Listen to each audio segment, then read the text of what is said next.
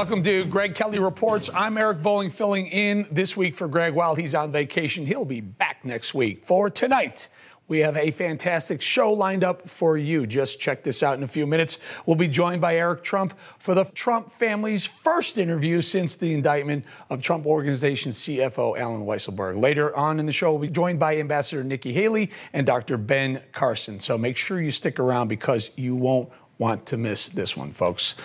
But breaking moments ago, bombshell news. Pleas have been entered in the New York Attorney General's indictment of the Trump Organization and their chief financial officer, Allen Weisselberg. Indictments that were handed down yesterday and unveiled just this morning. The Trump Organization and its longtime finance chief, Allen Weisselberg, each pleaded not guilty to charges arising from an investigation into former President Donald Trump's company. According to the indictment filed Wednesday and unveiled this morning, Weisselberg and the company conspired to pay senior executives off the books. President Trump himself, who was not charged at this stage of the investigation, has been jointly pursued by Manhattan District Attorney Cyrus Vance and New York Attorney General Letitia James, both staunch Democrats. Prosecutors claim politics had no role in these indictments, saying, quote, "Politics has no role in the jury chamber, and I can assure you it had no role here." Really, prosecutors, no political agenda at all? You could have fooled me. Listen to the New York State Attorney General in her own words, and you decide, folks, for yourself if this was political. I say one name, Donald Trump. That should motivate you. Stop your vote. Will you sue him for us? Oh, we're going to definitely sue him. We're going to be a real pain in the He's going to know my name personally. Running for Attorney General because I will never be afraid to challenge this illegitimate president when our fundamental rights are at stake. We need to focus on Donald Trump and his abuses. We need to follow his money. We need to find out where he's laundered money. All of those transactions have happened here in New York City. But the AG wasn't done there. On other occasions, Letitia James continued to foreshadow what she wanted to happen in her courtroom. By the way, before ever hearing any facts about the case. Listen. Legal system where even the most powerful in the country cannot use a loophole to evade justice. We must do our job to ensure that the man currently occupying the Oval Office is held accountable to any and everything he has done. Wow. Not only does this sound political, Attorney General James, it's beginning to sound a lot like some sort of personal vendetta. For the Newsmax exclusive and first reaction from the Trump family, let's bring in Eric Trump. Eric, thank you for joining us. So, not political, they say. They're saying it's not political. What say you? Eric, I'm so glad you played those clips. I mean, those clips say it all. My father and our family have been under attack from the day he went down that escalator. We have. You saw it all. You've covered it all, right? Whether it be kind of Russia, whether it be Ukraine, whether it be the impeachment number one, the impeaching the man after he had already left office. They were never able to get anything. Mueller spent $50 million. They tracked my father down. They went through every tax return of his, every transaction he had ever done, everything he had ever said.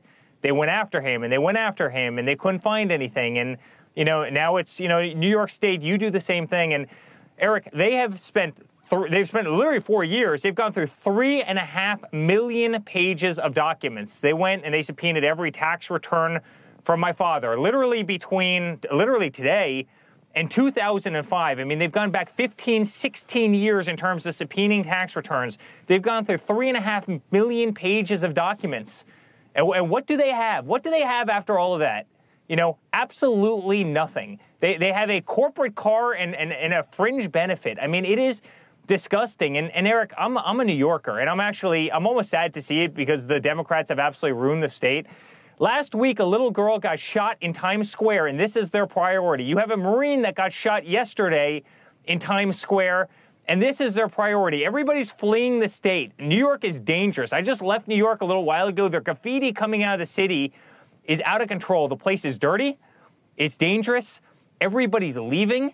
The place is totally vacant in terms of tenants. You walk up Madison Avenue, there's no one even there. People don't want to be in the state. They're taxing people to death, right? I mean, the state is falling apart under Cuomo and these political prosecutors. And what is their focus? Putting their entire office into going after a guy that was a phenomenal president of the United States, attacking his family, attacking his company, attacking a great man, Alan Weisselberg. He's a phenomenal, phenomenal man.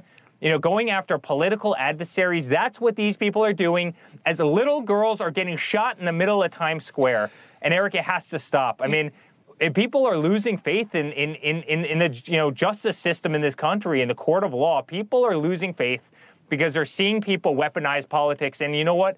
I hope the other side doesn't do it back, because what that will start in this country is something that will never be reversed. Let's take a look at, I read what the accusations were, Eric, and I got to be perfectly honest with my audience. They look like BS. I cannot believe, and we need to point out, aside from the fact that Letitia James for years has been saying she's going to go after the Trump family, which precedes any sort of action, so she doesn't even know facts. So she's almost saying, I have the conclusion, now I got to go find the facts to support it. What really bothers me, Eric, not the fact that it's chicken feed, these accusations, the fact that they turned it from a civil proceeding to a criminal proceeding, which means under civil penalties, they're money. You shouldn't do this, and we're going to fine you. Criminally, they're actually looking for some jail time of Alan Weisselberg. It blows me away for things that you point out, things that probably 80 or 90% of the corporations in this country do. Eric, never in the history of the DA's office or the Attorney General's office have they ever gone after a person for fringe benefits, employment benefits. You know, I'll have you remember, this is the same DA's office that in 2008, when you had people at some of the biggest banks in the country that were literally shorting subprime mortgages while at the same time going off and selling them to retirement plans and people all over the country, right? So the same people who were selling them, saying what a wonderful product was, on their own books were shorting them. They caused an entire collapse of our financial system, and not a single one of those people got charged. This is trillions and trillions of dollars worth of financial fraud that literally took down the U.S. economy, you know, almost took down the worldwide economy. They didn't charge a single person, yet Alan Weisselberg, a corporate car, it's a disgrace. It is absolutely disgusting. They know my father, you know, is thinking about running in 2024. I know what my father wants to do. They want to do anything they can to disqualify him. They've been running under the platform. They've been fundraising off of going after my father for years. That's a major, major ethical violation. I mean, you saw Letitia James's own words. It's disgusting. They ruin lives every single day. And I don't know why anybody in this country would want to be in New York. I don't know why any business would want to move into New York State when this is what they do. They weaponize politics for their own political purposes. And it's disgusting. It's un-American. Sometimes I think we live in a third world country. This should not happen in the greatest country in the world. And frankly, it shouldn't happen in the greatest city in the world. And sometimes I doubt that it is anymore when you see actions like this. You know, Eric, and again, I'm not an accountant here, so the Trump organization spends money to provide perks to bring in higher level executives. And that's very common. Corporations do that. I do not see how the Trump organization is even included in this indictment. If you want to indict Alan Weisselberg and kind of scare him and lean on him to see if he'll say something that'll further open a case into the Trump family or President Trump or the organization, that's a tactic that's very commonly used on all levels of law enforcement. I get that, but what is the basis for the Trump organization spending money that's off the bottom line? You're not saving any money in taxes by spending money to entice a corporate executive to work harder. Yeah, well, I think you said it right. I mean, listen, this wasn't their goal, Eric. You know what their goal was. Their goal was, my father. They went through 3.5 million pages of documents, every tax return he had ever had. They went through every financial deal that he had ever done, and they couldn't find anything. You think if after going through 3.5 million pages over 4 years, they found a single thing on Donald Trump, you think they'd be going after Alan Weisselberg? Of course not. They'd be going after Donald Trump. And guess what? After all that time, they found nothing. You know why? Because there is nothing. We're a really, really good company. We're the best in the world at what we do. We run amazing golf courses, and we run some of the best hotels on earth, and we run great commercial buildings. But, we have a great company with amazing people, hardworking, dedicated people who just want to go to work every single day, work hard and make a great living, accomplish something beautiful, don't want to get wrapped up in politics, don't want to get wrapped up in nonsense. But these people can't help themselves. They do this for their own, politics. You have a DA who's a failed DA. It strikes me, Eric, that at some point, I don't know if Alan Weisselberg will go to court, if he's going to cut a deal or not, but it strikes me, or maybe the Trump organization, there's something called prosecutorial misconduct. I mean, I just don't see what anyone what the organization has done unless they're not telling us something else. Very fair question here, Eric. Are you concerned that they may send an indictment your way, your brother's way, or your sister's way? You know what? I'm not, Eric, because guess what? We've always lived amazingly clean lives. And believe me, if they could have, they already would have, right? I mean, that's what they wanted. That was their end goal. The difference is I'm not Hunter Biden. I'm not selling paintings to undisclosed people for $500,000 a piece. I'm not doing, drugs in shady hotels. I'm not going out and soliciting prostitution, and I'm not going out and, selling influence to Ukraine and China and having lavish trips paid for while, my father's commander-in-chief. No, I'm not doing that. You know what we do? Don, Ivanka, and I live really, nice, clean lives, and we work very, very hard. And guess what? Long before politics ever came into, our lives, we were in the business world, and we were successful, and we worked very hard, and we lived clean lives. And it was very different than the Bidens, who were never in business until their father actually got into politics, and they've milked it for everything it's worth, and they still do it to this day. And, Eric, where is the DA there? When you have text messages of prostitutes and hard drugs and money laundering and all these other things that are on Hunter Biden's laptop that have been reported, apparently reported so many different times. Where's the district attorney and where is the attorney general? And do the scales of justice only go one way? And I'm asking that. That's a rhetorical question. Of course they do. Yeah, exactly. I was just going to say that may be a rhetorical question. Erica, just very quickly before we're going to lose your time, CNN law contributor Jeffrey Toobin called it this small potatoes type stuff. Jonathan Turley, well-respected legal scholar, said this is probably what he quotes a trophy kill case, meaning the Trump organization or a Trump being the trophy. Michael Cohen is out there on CNN just ripping you guys, saying it's all true. But I will finish with this. I want to pay more taxes, said nobody ever. Eric Trump, we really appreciate your time, and we'll stay on top of it. Thank you. Thank you very much, Eric. All right, coming up, Vice President Harris is in hot water for something that President Biden said he would have no tolerance policy for. Is Kamala exempt? And as violent crime continues to surge throughout the United States, one city council thinks the answer for their city is to cut the budget of the police department. Not sure how that adds up. All that next.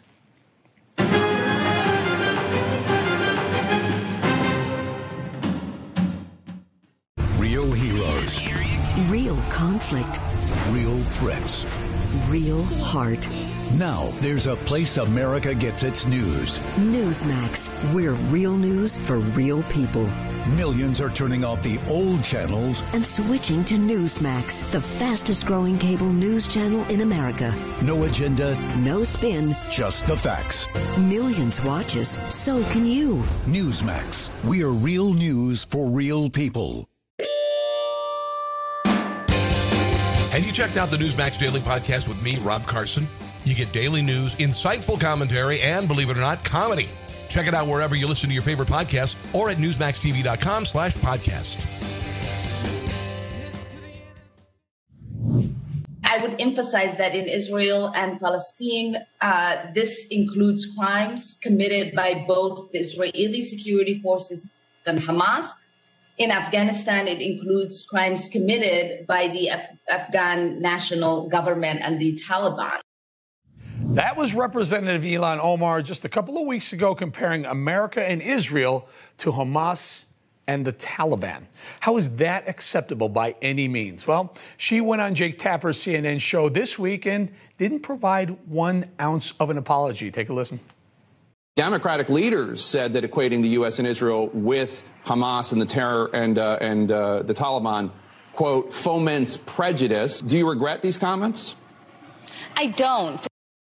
Here to react to all this and more is former U.S. Ambassador to the United Nations, and by the way, former governor of my home state, South Carolina, Nikki Haley. Thank you so much for joining us, Ambassador.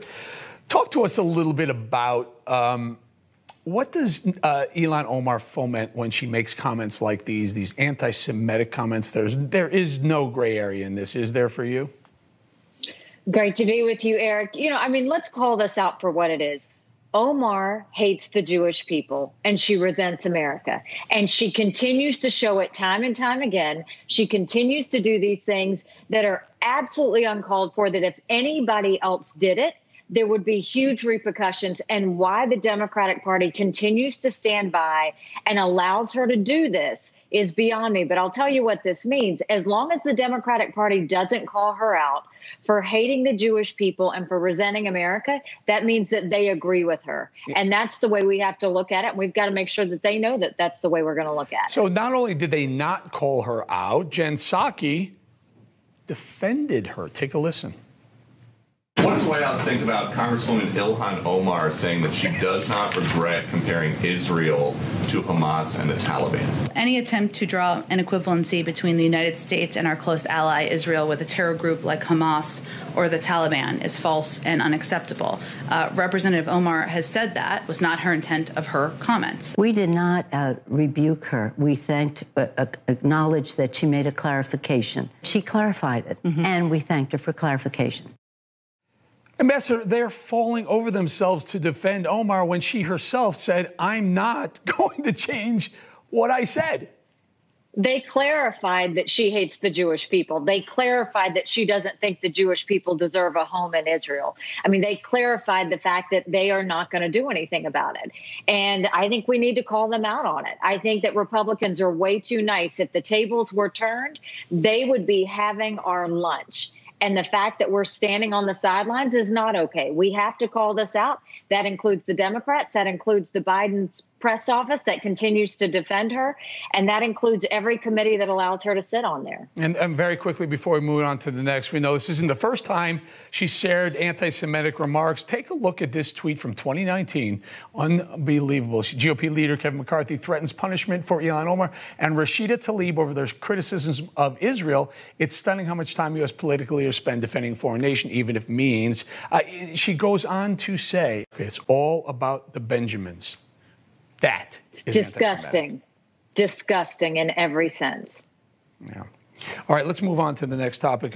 We've been talking this week about female athletes and the latest on this whole Gwen Berry story. Let's take a listen to her response amid some backlash she faced when she said when she turned away from the U.S. flag and the national anthem being played. She said this is what it was all about. Take a listen. I never said that I didn't want to go to the Olympic Games. That's why I competed and got third and made the team. I never said that I hated the country. Never said that. All I said was I respect my people enough to not stand or acknowledge something that disrespects them. I love my people, point blank, period. So allow me to explain. We've now, in the hindsight of about 48 hours, understand what exactly Ms. Berry was talking about. She was blaming the championship, U.S. championships, the committee that puts that on, who put on the national anthem at the same exact time every day. All the athletes know it. She just happened to be going towards the podium at that time, and she thought, for some reason, because she's a petulant child, thought that it was that the committee should have stopped the national anthem because she was coming, and they should have known that she doesn't like the national anthem. Your thoughts? First of all, what is she competing for? To represent the United States of America. So two issues with this. First, if you don't want to sit there and say the Pledge of Allegiance to the flag, then you don't need to represent America. And the Olympic Committee should make sure that no one goes to the Olympics that does not want to represent America. It's unbelievable. The Olympics is a patriotic game in which America is proud of the people that we send, and the people that we send are proud to be host, to sponsor America and to be standing for America. So you either stand for America or not. I think basically she doesn't want to be on the Olympic team. I think the Olympic Committee needs to tell her, either you want to go and stand with our flag and stand with our people, or you don't. She has a decision to make. But that was it was classless. It was rude. It was irresponsible to the people that got first and second place, because all of a sudden it became about her and not about exactly what it was they were trying to do, which was a competition. And I think that, she was trying to get attention. I hope she doesn't get a single endorsement. I hope she doesn't get a single sponsorship. Ambassador, I think that's what it was all about. I think this whole thing now saying, oh, no, I don't hate America. I don't hate America. I believe that she got so much backlash from corporate sponsorship America, she had to walk it back. And I'm not sure that she's doing any of that. Quick final thought, if I may. Well, I think that, any company that agrees to sponsor her, there should be a massive boycott of that, because I don't want a company sponsoring someone that's unpatriotic and someone that doesn't want to represent America. All right, final thought. Are you going to run for president? I don't have to make that decision yet. I think at first part of 23 right now, if we don't win 22, there will be no 24 for president. That's for sure. Well, I'll see you around town, and maybe you can whisper one of these days on some weekend at one of the restaurants that we both have frequented. Ambassador Nikki Haley, thank you so much. Thanks so much, Eric. Okay, violent crime has been on the rise in our nation's biggest Democratic-run cities. With that being said, sounds like Biden has another crisis on his hands. We'll talk all about that next.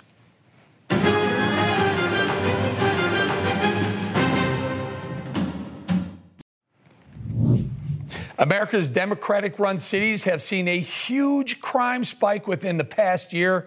Looks like Biden has another crisis on his hands other than the border. Let's see what he had to say about the crime recently. Crime historically rises during the summer. And as we emerge from this pandemic, with the country opening back up again, the traditional summer spike may even be more pronounced than it usually would be. I do math. I do math for a living. The problem is when you compare it year over year, you can't say it's the summer because you're comparing it against the summer. So crime is spiking. Yes, it goes up in the summer. It goes up in the summer every year. But when it's higher than it was last year and way higher than it was 2 years ago, stop it. Stop it. You're being disingenuous. Here to join us is editor-at-large at the Post-Millennial, Andy Ngo. Andy, if anyone knows, he's also the author of the book Unmasked Inside Antifa's Radical Plan to Destroy Democracy. Andy, welcome. Antifa, a lot of the crime started last year with Antifa in our major cities. Tell us about it. Almost all of the spikes in violent crime can be attributed to one particular event, which is the death of George Floyd, and then the riots that convulsed not just Portland, but really the entire country. And ever since then, the sad irony here is that BLM and Antifa say that they are rioting or looting for Black Lives Matter, but the people who are dying in Portland are predominantly Black, as well as and those who are implicated in the violence as suspects are also Black. So the riots last year haven't resulted in any improvement for anybody. It's resulted in a city that's been destructed and people dying. Andy, infamously I believe it was last week or the week before, New York City decided not to prosecute a vast majority of the rioters that looted and broke windows and burned things in New York City a year ago. What message does that tell potential rioters and looters? It tells them that if you are rioting for left-wing causes, that you have the A-OK to do so in left-wing cities. What happened to New York is not unique to New York. San Francisco is the same. Seattle, Portland, all these places where there's been the wave of so-called progressive district attorneys who have come in, who have full discretion as elected officials to determine who to prosecute and who to not. Portland has had more than 1,000 people who were arrested over 12 months of rioting, and more than 90% of them had their cases dropped. And these include people who are charged with felonious crimes such as arson, assault, vandalism. And essentially the message in Portland is, we support why you're doing it, so we're going to let you go. So Andy, you've documented a lot of this crime. You're there. You're at the scene of a lot of these riots. In fact, you yourself I remember the video. You got hit hard. I think you had some sort of slight brain hemorrhaging as well. We're showing it right here. This is you right in the middle of this mess, and they're spraying you, and they're hit. It's amazing. It's amazing. Now, what happened to any of these people? Were they prosecuted? Yeah, so this happened in June of 2019. We're exactly more than 2 years out, actually. Nobody was ever arrested, and actually just more than a month ago, at the end of May, I was assaulted again. The ligament in my knee was torn. I was given contusions on the head. So it's dangerous to cover this, and everybody's been cowed in Portland, the residents, the police department. I mean, our entire rapid response team, which is the team that's tasked with responding to riots in Portland, they resigned, actually. So Portland and in America are really these black holes of anarchy where criminals and thugs can take over the streets and assault with impunity. Yep, black holes of anarchy, no question about it. It's scary. Our streets have become scary. I want to switch gears a little bit and talk about Mumford & Sons, the band member Winston Marshall. Back in March, Marshall put out a tweet praising your book, Unmasked. And he said he finally had the time to read your important book. And then what happened? Tell us what happened in the aftermath of that. Well, he's a banjoist for one of the most successful folk bands in the world, and the backlash was swift and severe. And they didn't just go after him; they went against his bandmates as well. And you can only imagine what type of pressure that places on someone. At the time, he then retracted the tweet and issued an apology. But in the months since, he was quiet, and he released this very beautiful, eloquent and thoughtful essay on Medium where he announced not just that he had quit, but essentially retracted the apology he issued in May and stood by his support of me. And all I can really say is this is what bravery looks like, because, to build up a successful entertainment or music career, and then the irony here is he's a singer, but he was silenced before, and he would have had to remain silent if he had stayed in the band. But he's given up the band, but with that, he regained his ability to speak and to think openly. Have you spoken to him since he decided to walk away from Mumford & Sons? I'm not going to comment on that. Okay. I have an idea. I think I know what that's all about. Any other, do you find, is he going to, maybe let me ask you this, since you haven't spoken to me yet, do you think he's going to start another band? What I know is that this man is incredibly talented. You don't become so successful around the world like this without talent. So I think if his detractors thought that this is the end of him, they're probably going to be really surprised. And he's also not holding back on what he thinks and his personal convictions are. Well, the reason why I ask is I have a very large audience who are pro-law enforcement, law and order, who are probably thrilled that this guy, that Mr. Marshall stood up and said, I'm for law and order too. I respect Andy Ngo for what he's doing there. And I think he would probably find quite a bit of an audience with my audience as well. Post-millennial editor at large, Andy Ngo, thank you very much. All right, coming up, Vice President Harris is under fire again for something a staffer accused her of back in 2019 as well. And President Biden said he would have no tolerance policies around for. We have all that next. And the latest on President Trump's rally coming up this holiday weekend. Stick around, we got the details.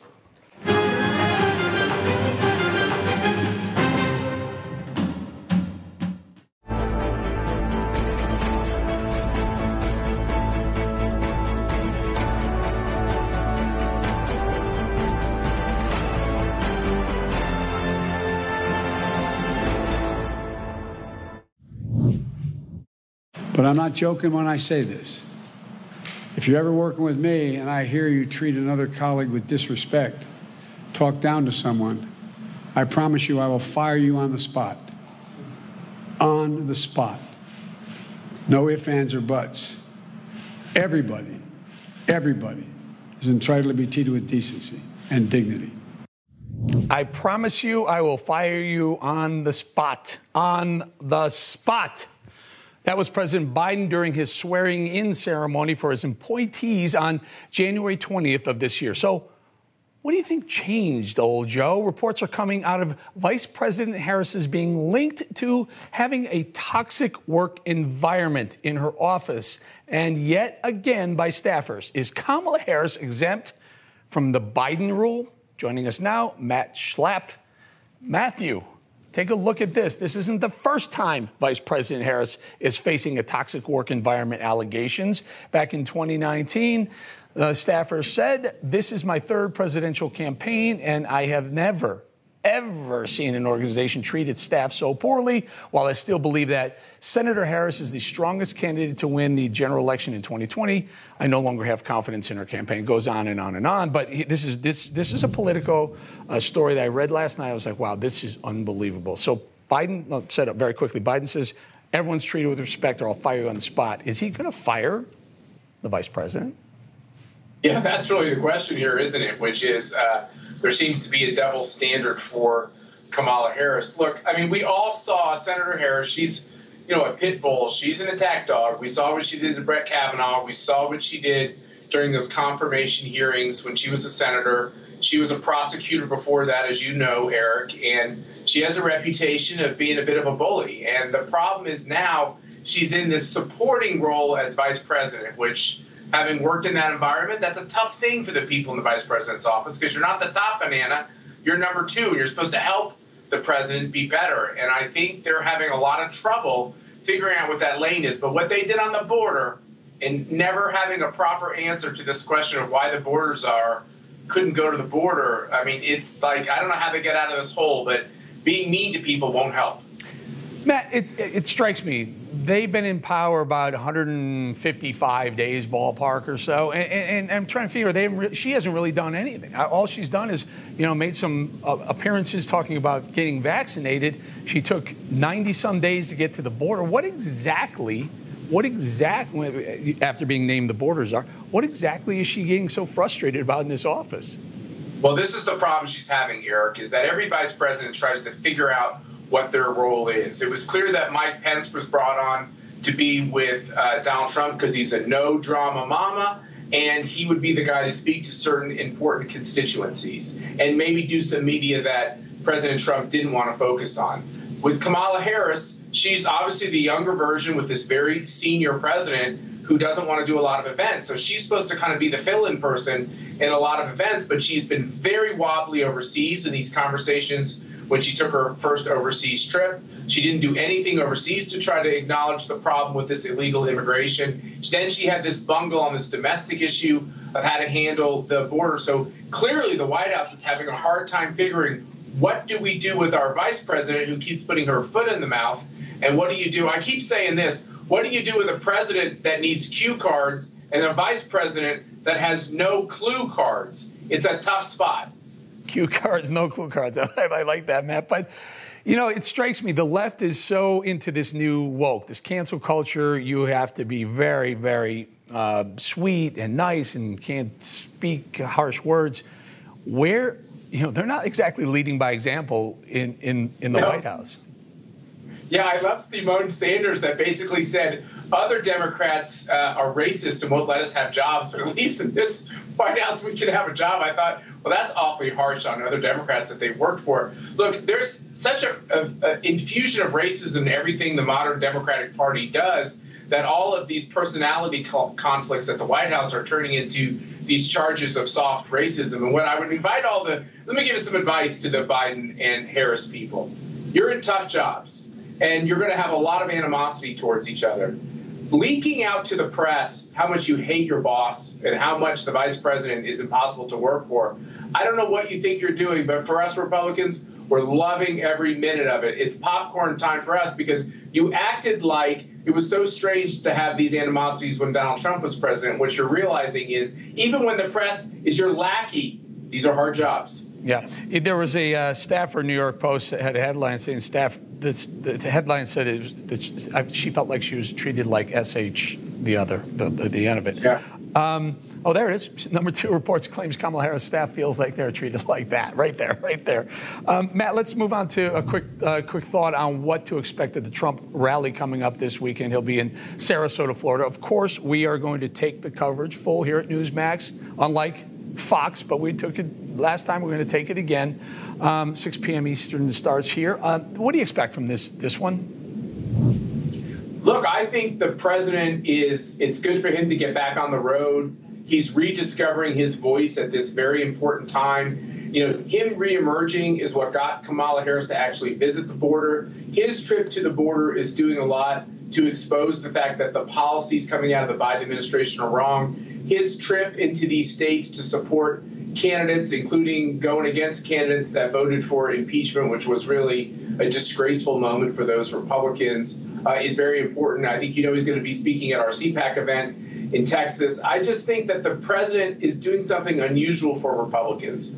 He didn't just leave the field. He's still going to be on the field. He still has a voice, even if they try to cancel it. He's still the most dominant political player in the country, even when they're trying to do everything, including prosecute him and persecute him. He's not going to go away, and I just think it's a great thing, and I'm glad he's out there, and I think the more he's out there, the more he's going to rediscover why his voice is needed at this time, even different from the last time, because now he's coming forward again, not just as this outsider, but he's coming forward as someone who's experienced how to do these policies, and he can explain why the Biden policies are so wrong and get back to Congress. Got it. Matt Schlapp, always good to see you again 2 weeks from now in Dallas, I guess, at CPAC, Texas. And also don't forget our coverage this coming weekend, Saturday in Sarasota. Everybody watch Newsmax. They are going to cover the rally. That's what we're all going to be watching. Awesome. Thank you, Matt. Matt Schlapp, everybody. Thanks, Eric. All right, we just got over the COVID pandemic, but the critical race theory plague is our next wave of concern. It's infecting our school system and more, our military, our athletes. What's behind it all? We'll break it down for you next.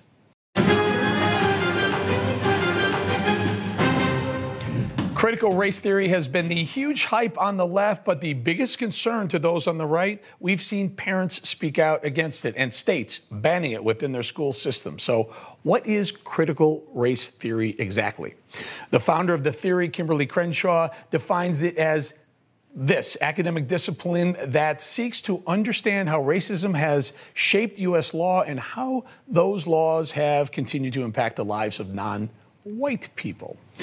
I don't know. Not sure I buy that. Let's see what my next guest thinks. I want to bring in former HUD Secretary and the great doctor, Dr. Ben Carson. Dr. Carson, if you could, to the best of your ability, can you define critical race theory for us? Yeah, it's an attempt to use race as a mechanism for redefining our society, redefining what it was based on and how it impacts everybody. And it wants our people to believe that your race is the most critical determinant of who you are and what happens to you in our society. In other words, it's a bunch of garbage. It strikes me, and these are some old school, you could almost say Marxist tactics, communist tactics to not just divide the country, but to divide it, the opposition. In other words, if you can divide the opposition, you've split them in half and you're going up against two smaller groups. Your thoughts on that? Am I right about that? You're absolutely right. You know, the only thing that can really destroy our country is a magnificent place. It can't be destroyed by Russia or China or Iran or North Korea, but it can be destroyed from within. There's no question about that.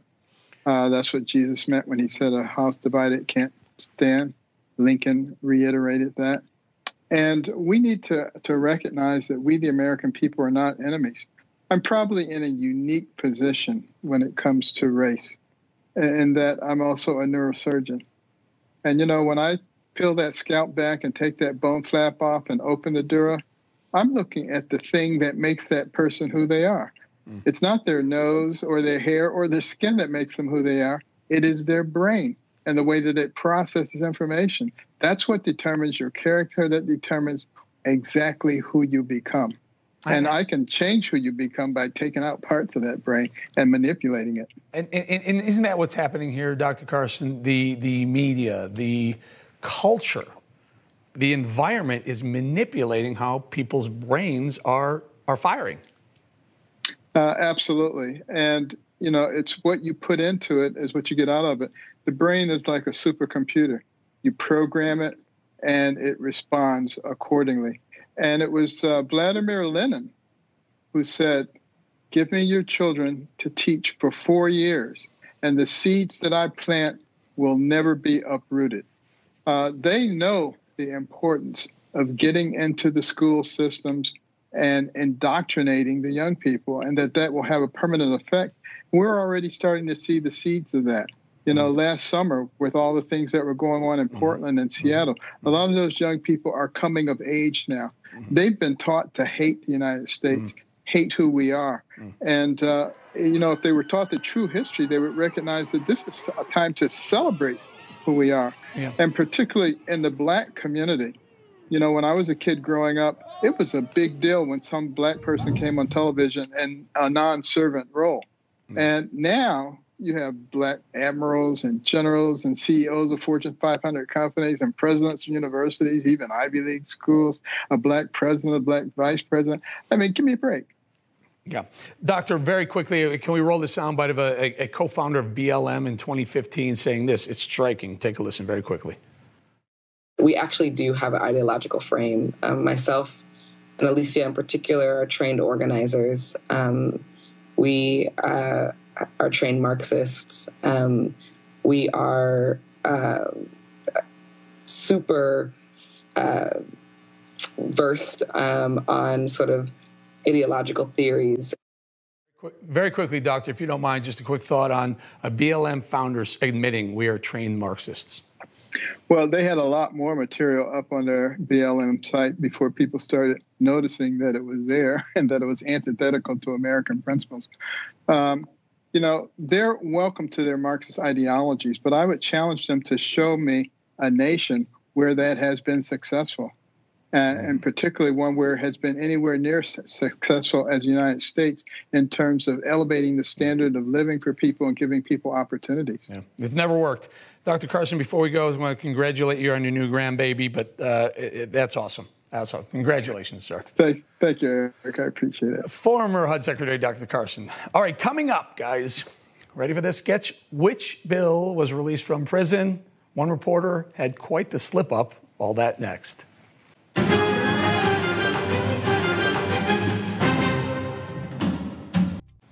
As we all know, Bill Cosby was released from prison yesterday after the Philadelphia court overturned his sexual assault convictions. BBC News covered the story, and you might catch a little something off about how they did it. For the last 2 years, this has been where Bill Clinton has called home. But tonight, he will sleep in his own bed after the bombshell decision by Pennsylvania's Supreme Court to overturn his conviction of sexual assault. Did you catch that? Bill Clinton. They're referring to the wrong bill there, BBC. Sorry about that. Sometimes that happens. As I said earlier in the show, Greg is away on a nice vacation right now. He'll be back here next week, but we want to hear from you. Where do you think Greg Kelly is? Give me a call at 888-601-0032. It's toll free, I promise you, and I will listen to him. And let us know where you think Greg Kelly is. Make sure you tune in tomorrow to find out if your guess was right or close. Stand by right now. Stinchfield next.